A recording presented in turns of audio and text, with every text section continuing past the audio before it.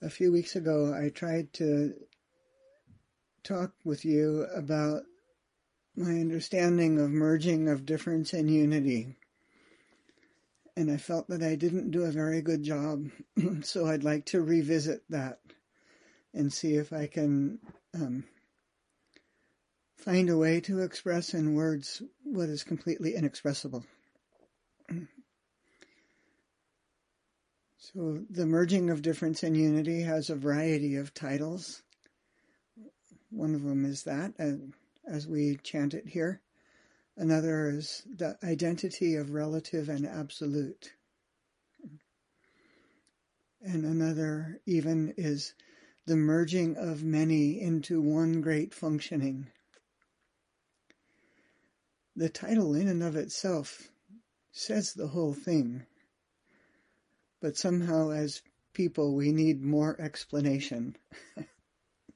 So the rest of the poem is an explanation of the title in a lot of ways.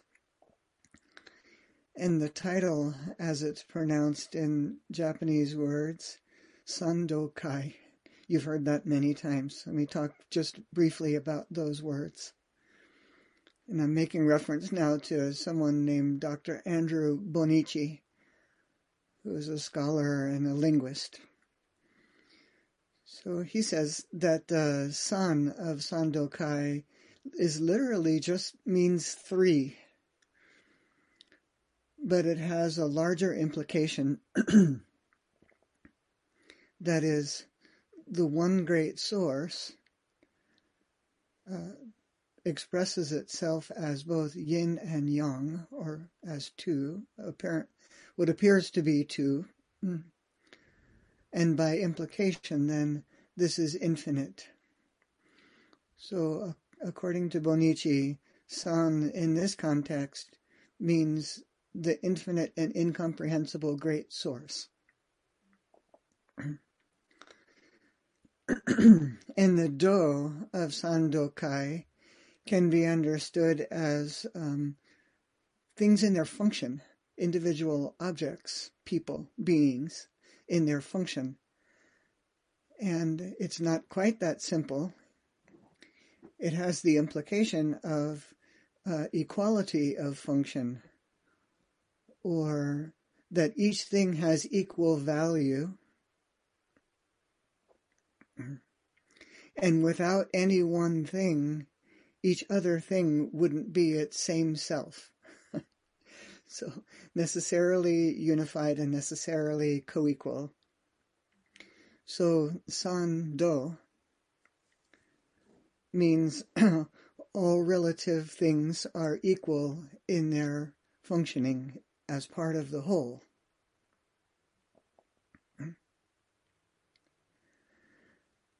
And another way to say that is that the place and function of each thing in the universe is exactly the one great functioning. It can't be separate, cannot be separated from the one great functioning, or that it has infinite, any one tiny thing has infinite value or absolute value, even though it appears to be one separate and tiny thing. So now the kai of Sandokai can be understood as the coming together, or the merging, or the harmony of. Suzuki Roshi spoke of it as the relative and absolute shaking hands. And Bonichi translates it this way: the merging of many into one great functioning. I find that explanation very clear. So the merging of many into one great functioning, and slowly with Zazen over time, maybe quickly, I don't know. For me it's been slow. We begin to recognize ourselves as one of many, as one of all beings.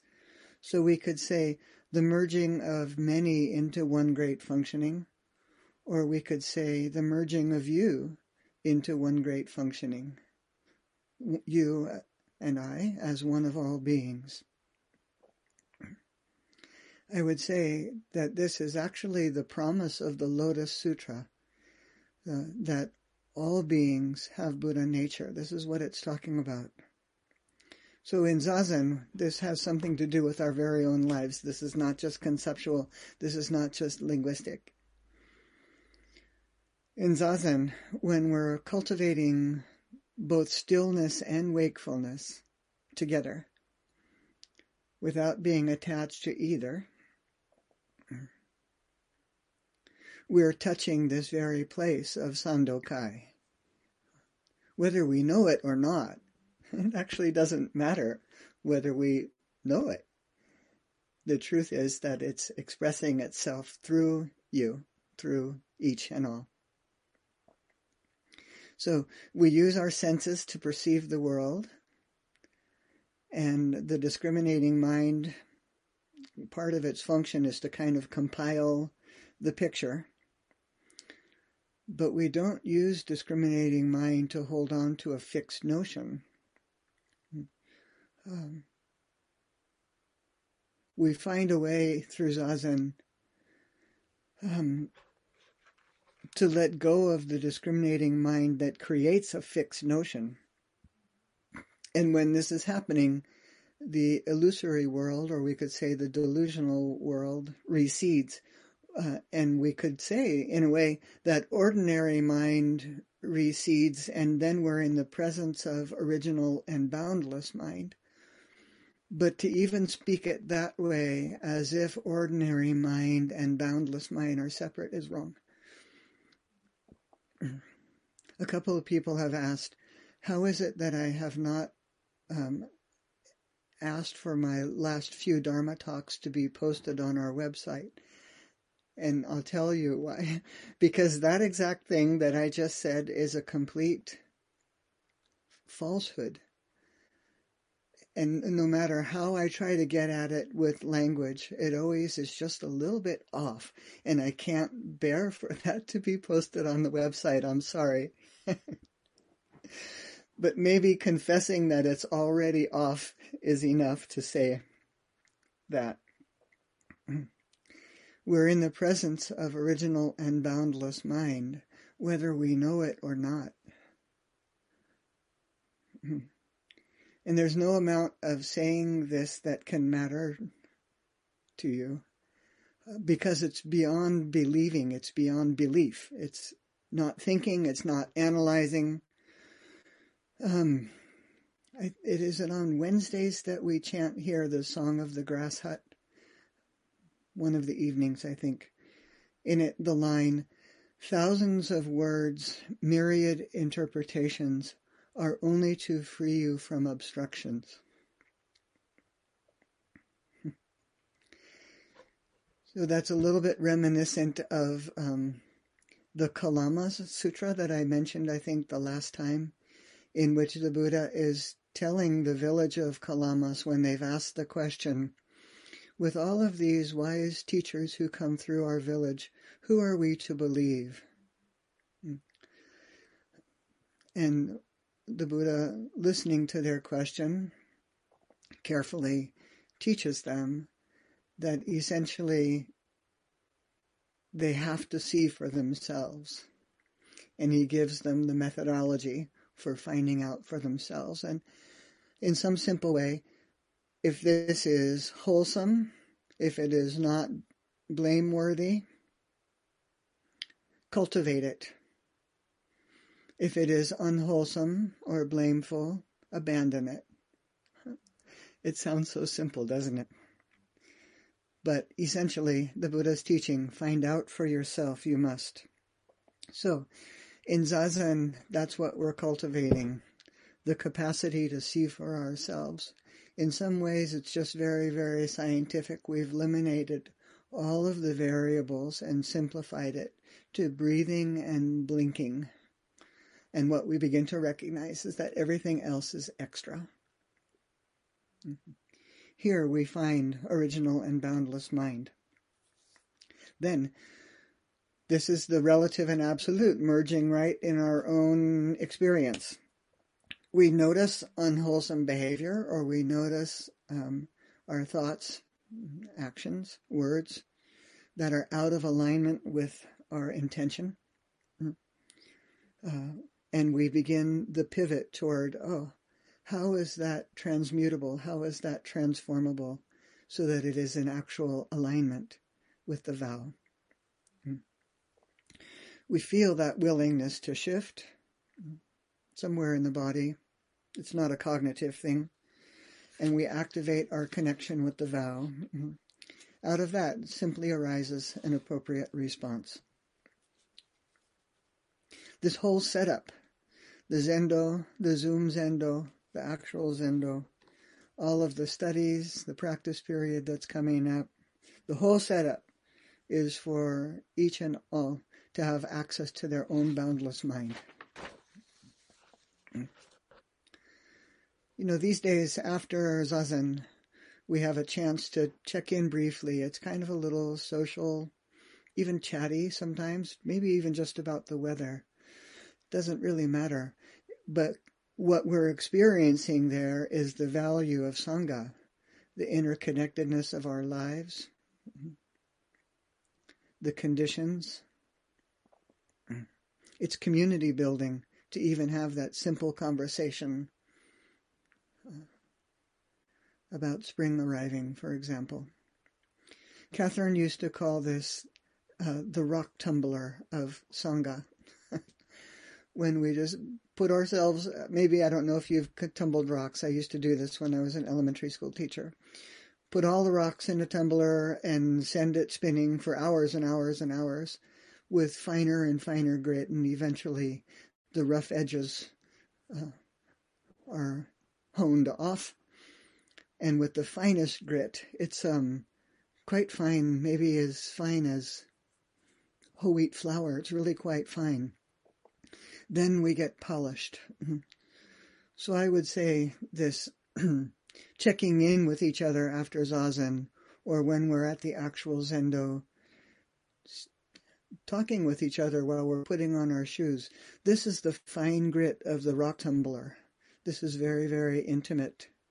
This is the loving experience of Sangha. And when we have that experience after having touched boundless mind, we have kind of an intimacy that is undescribable. That said, there will be other times when the Sangha experience is irritating or painful. I don't want to create a false picture that it is springtime and roses, always. It's necessary in Sangha to self-examine. So what is my part in contributing to the particular irritation that's arising right now? How have I added to division, for example? Or how have I added to wholehearted inclusivity? So Zazen teaches us about the relative and absolute. And in that very process, we're kind of released from the grip of the limitations of subject and object. We're released from the compulsion to be right or to hold a position. And yet we all have a tendency to get gripped. But now we have a menu of options of how to respond to the conditions that may be somewhat different than our habitual response. So, defensiveness, for example, is a natural and I would say even automatic response to a perceived threat. So we also, given a pause, that micro moment of pivotal time, we also have the option of responding from our understanding of non-separation, from our understanding of impermanence, from our understanding of causation. So, you know that what I just said is related to the way the Buddha taught the Four Noble Truths. And I would say that every teaching, including the merging of difference and unity, has been an attempt to explain or express the Four Noble Truths.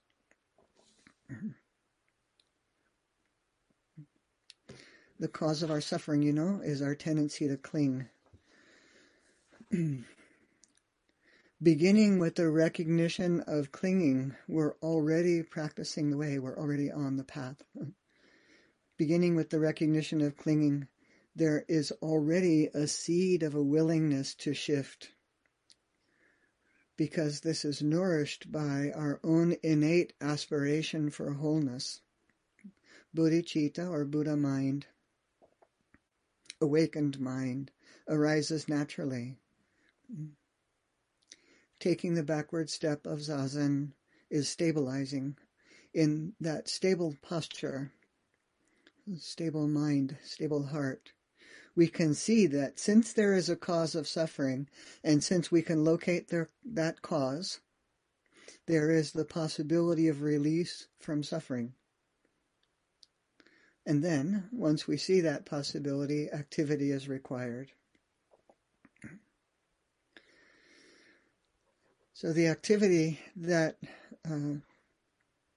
connects the relative realm and the boundless realm is the activity of Kai. You know that I'm talking Sando Kai again. The activity of Kai, your own true nature expressing itself. It's helpful, many times to have multiple translations that we look at. And we say, how do we say it? In the merging of difference and unity that we chant, it is, grasping things is basically delusion. Merging with principle is still not enlightenment. There's another translation of that. This is the one that we use in Arcata. To be attached to things is primordial illusion. To encounter the absolute is not yet enlightenment.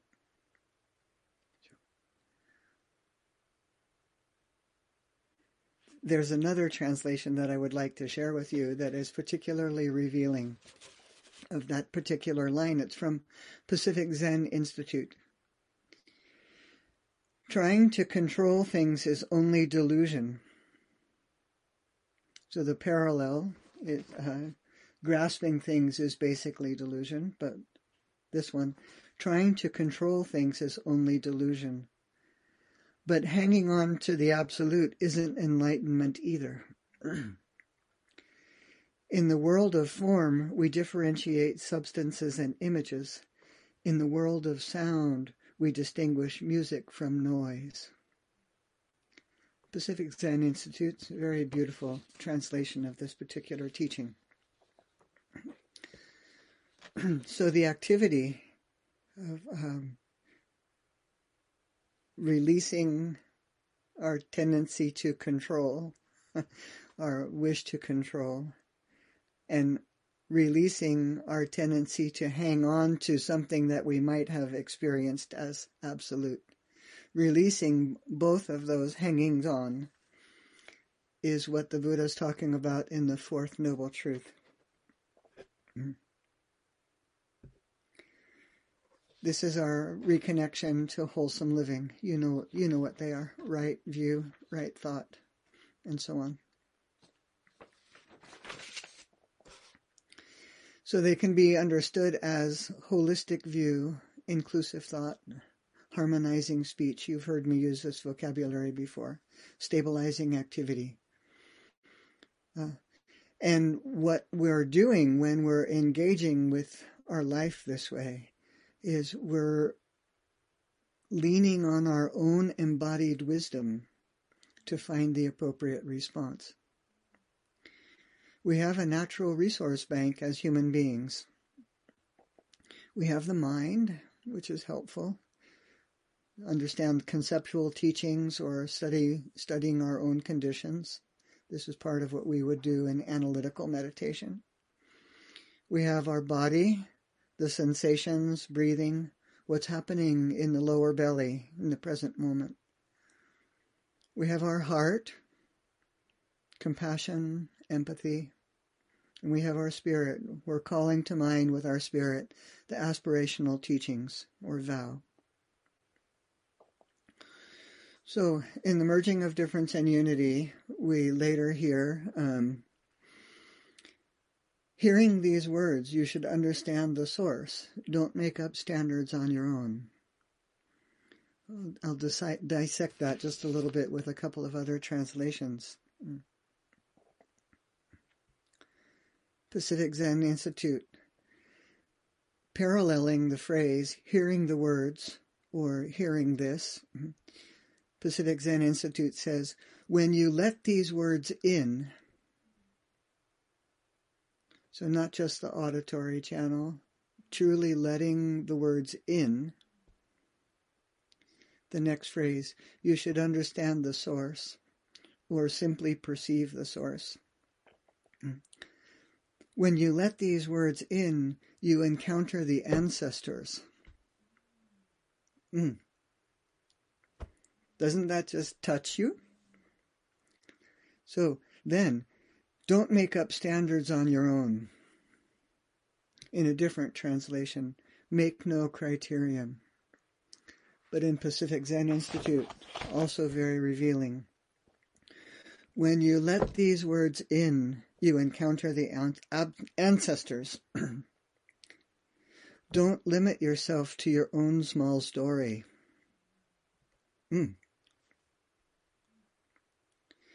Right there is a gate. If you want to go through it, it's up to you. What is it that's beyond your own small story? The enlightened mind still functions normally in the world. It has to. The mind is not judging. It's discerning, yes. It's not judging. And right action reveals itself quite naturally. If these words, this Dharma talk, which I may choose to post, I don't know, or anything you read or recite or anything you study, helps you get into a non-word place, the words have done their job well. So I'd like to get us to a place of beyond language right now and talk about the practice of chanting together. Chanting, and specifically chanting together, is the practice of returning. You know, our heritage language in this school, Japanese, is a very nuanced language. So each character has multiple meanings, and how they have been translated into English varies with the understanding of the translator, and I have to say interpreter, because it translating from the Asian language into English requires interpretation, because there's such a selection of potential meanings in each character. But beyond the understanding of language part, it actually, we chant 3 mornings a week, Makahanya Haramita Shingyo, the Heart Sutra. And it actually doesn't matter if you understand the words or not, because the meaning of it is beyond meaning. The meaning of it is beyond believing. It's beyond understanding. Let me see if I can describe that to you. The Prajna Paramita, listen to the parallel sound. Hanya Haramita, Prajna Paramita. So the Hanya Haramita is just a transliteration of Prajna Paramita. That Prajna Paramita translates as perfection of wisdom, wisdom perfection. The Buddha's words, that's what it's talking about. The Prajna Paramita literature, as I understand it from my study, now includes, let this in as data, 1,330 volumes of teaching over his lifetime. his young life when he was trying to figure out how to speak it. His middle life was kind of like, okay, so now that we're in community, these are the rules for living together. And in his later life, expanding and deepening the first 50 years of the Buddha's teaching. So those 1,330 volumes have gotten squished into the Prajnaparamita literature. And we have a version of the Hanya Haramita that is 30,000 lines. We have a version of it that is 8,000 lines. And we have a version of it that we chant that is about 270 characters. So all of that has gotten squished into the Makahanya Haramita Shingyo. I invite you to memorize it. There are multiple ways to memorize it. The easiest way is to simply chant it often, and ideally in the company of other voices. So, those 270 characters, and this one sentence, I'm coming back to it from about a year ago, forgive me, but it's just now clarifying for me how this one sentence expresses the whole works. So, partway through the Hanya Haramita Shingyo, we hear this line, Mu mu myo yaku mu mu myo jin. It's kind of a pivotal point in the rhythm of the chanting as well. So I'll describe to you how I understand the words themselves. Mu means no or not. And the myo, in Roman letters we would write that M-Y-O, myo, means bright. The character for bright is the sun and moon together. Isn't that great? So, mu, myo, means lack of brightness. We translated that as ignorance. So, mu, myo, no lack of brightness, no ignorance. Now, the next part of that same phrase, yaku mu mu myo jin. The yaku translates as therefore or thus or so. It's kind of a continuation, or and. So, mu mu myo yaku mu mu myo jin. The jin means no disappearance. There's no, it doesn't go away. So there's no lack of brightness, there's no ignorance, and there's also no end to ignorance.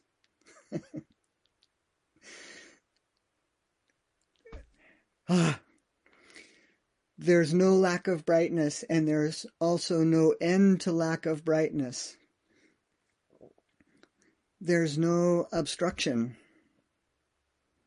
and yet we behave as if there's obstruction. You see the parallel, right? Nothing is hidden. We have to stop waiting for the tendency to want delusion to go away. What appears to be a contradiction, there's no lack of brightness and also no end to lack of brightness, is actually not a contradiction at all. I'd like to read to you from a study I have been looking at. When my own words fail, I tend to turn to someone else. So this person is commenting on the Heart Sutra. And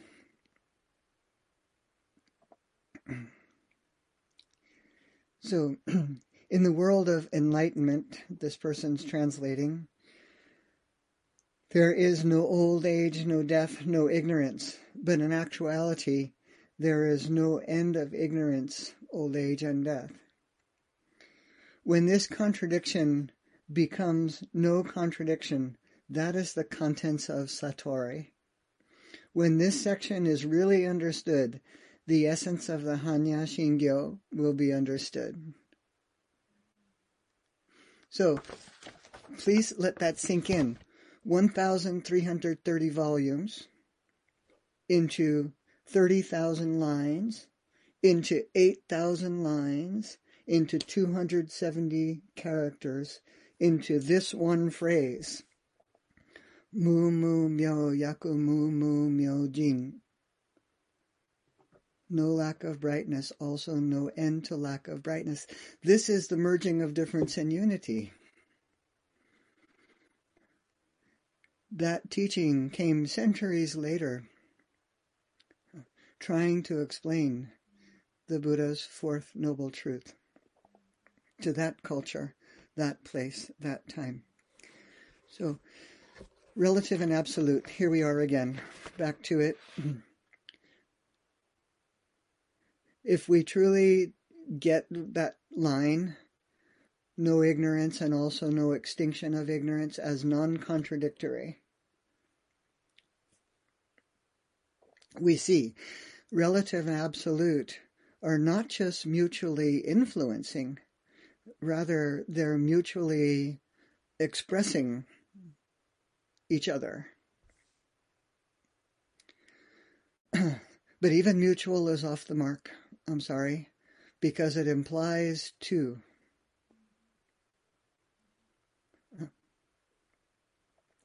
The absolute expressing itself as this one thing,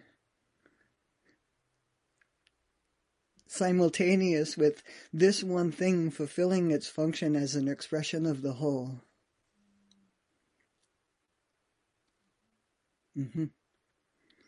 So,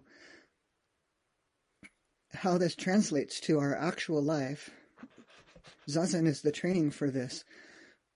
Becoming aware of our delusion rather than being in delusion about our delusion. This is where the pivot occurs. The tendency to get caught by our delusion recedes, and we're free to respond to the conditions as they are, with ourselves as part of the conditions, influencing the conditions by changing ourselves. So how does this no lack of brightness and no end of lack of brightness translate to my actual behavior?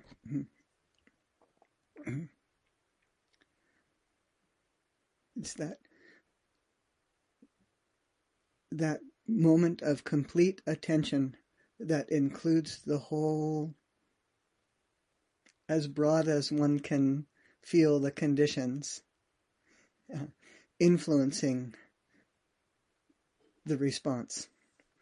So the fruit of practice, many people will come to practice saying, I do this to become more patient or more kind or more compassionate. And I would hold that actually is not possible. Rather, that your already existing kindness reveals itself.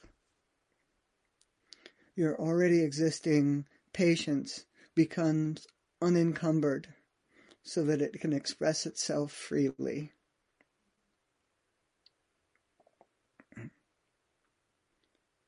So when we're chanting together, this is training for that very moment of returning.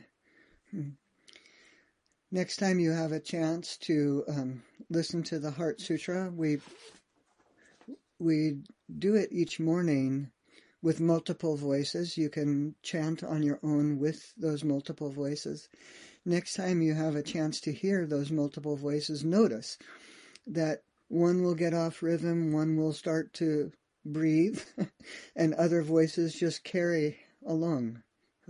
So the memorizing and the chanting together is the actual training for returning to the present moment. On our website, there's a lovely musical work, I would call it, of a Japanese teacher and priest who got together the international community and chanted the Heart Sutra in Sino-Japanese along with Kanho's music.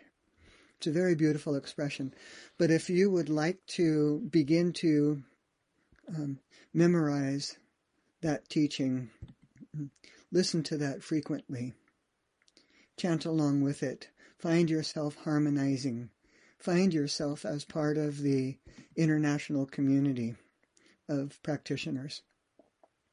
And I see that Rachel has put in the chat for anybody who would like the link to that very beautiful expression of the Heart Sutra.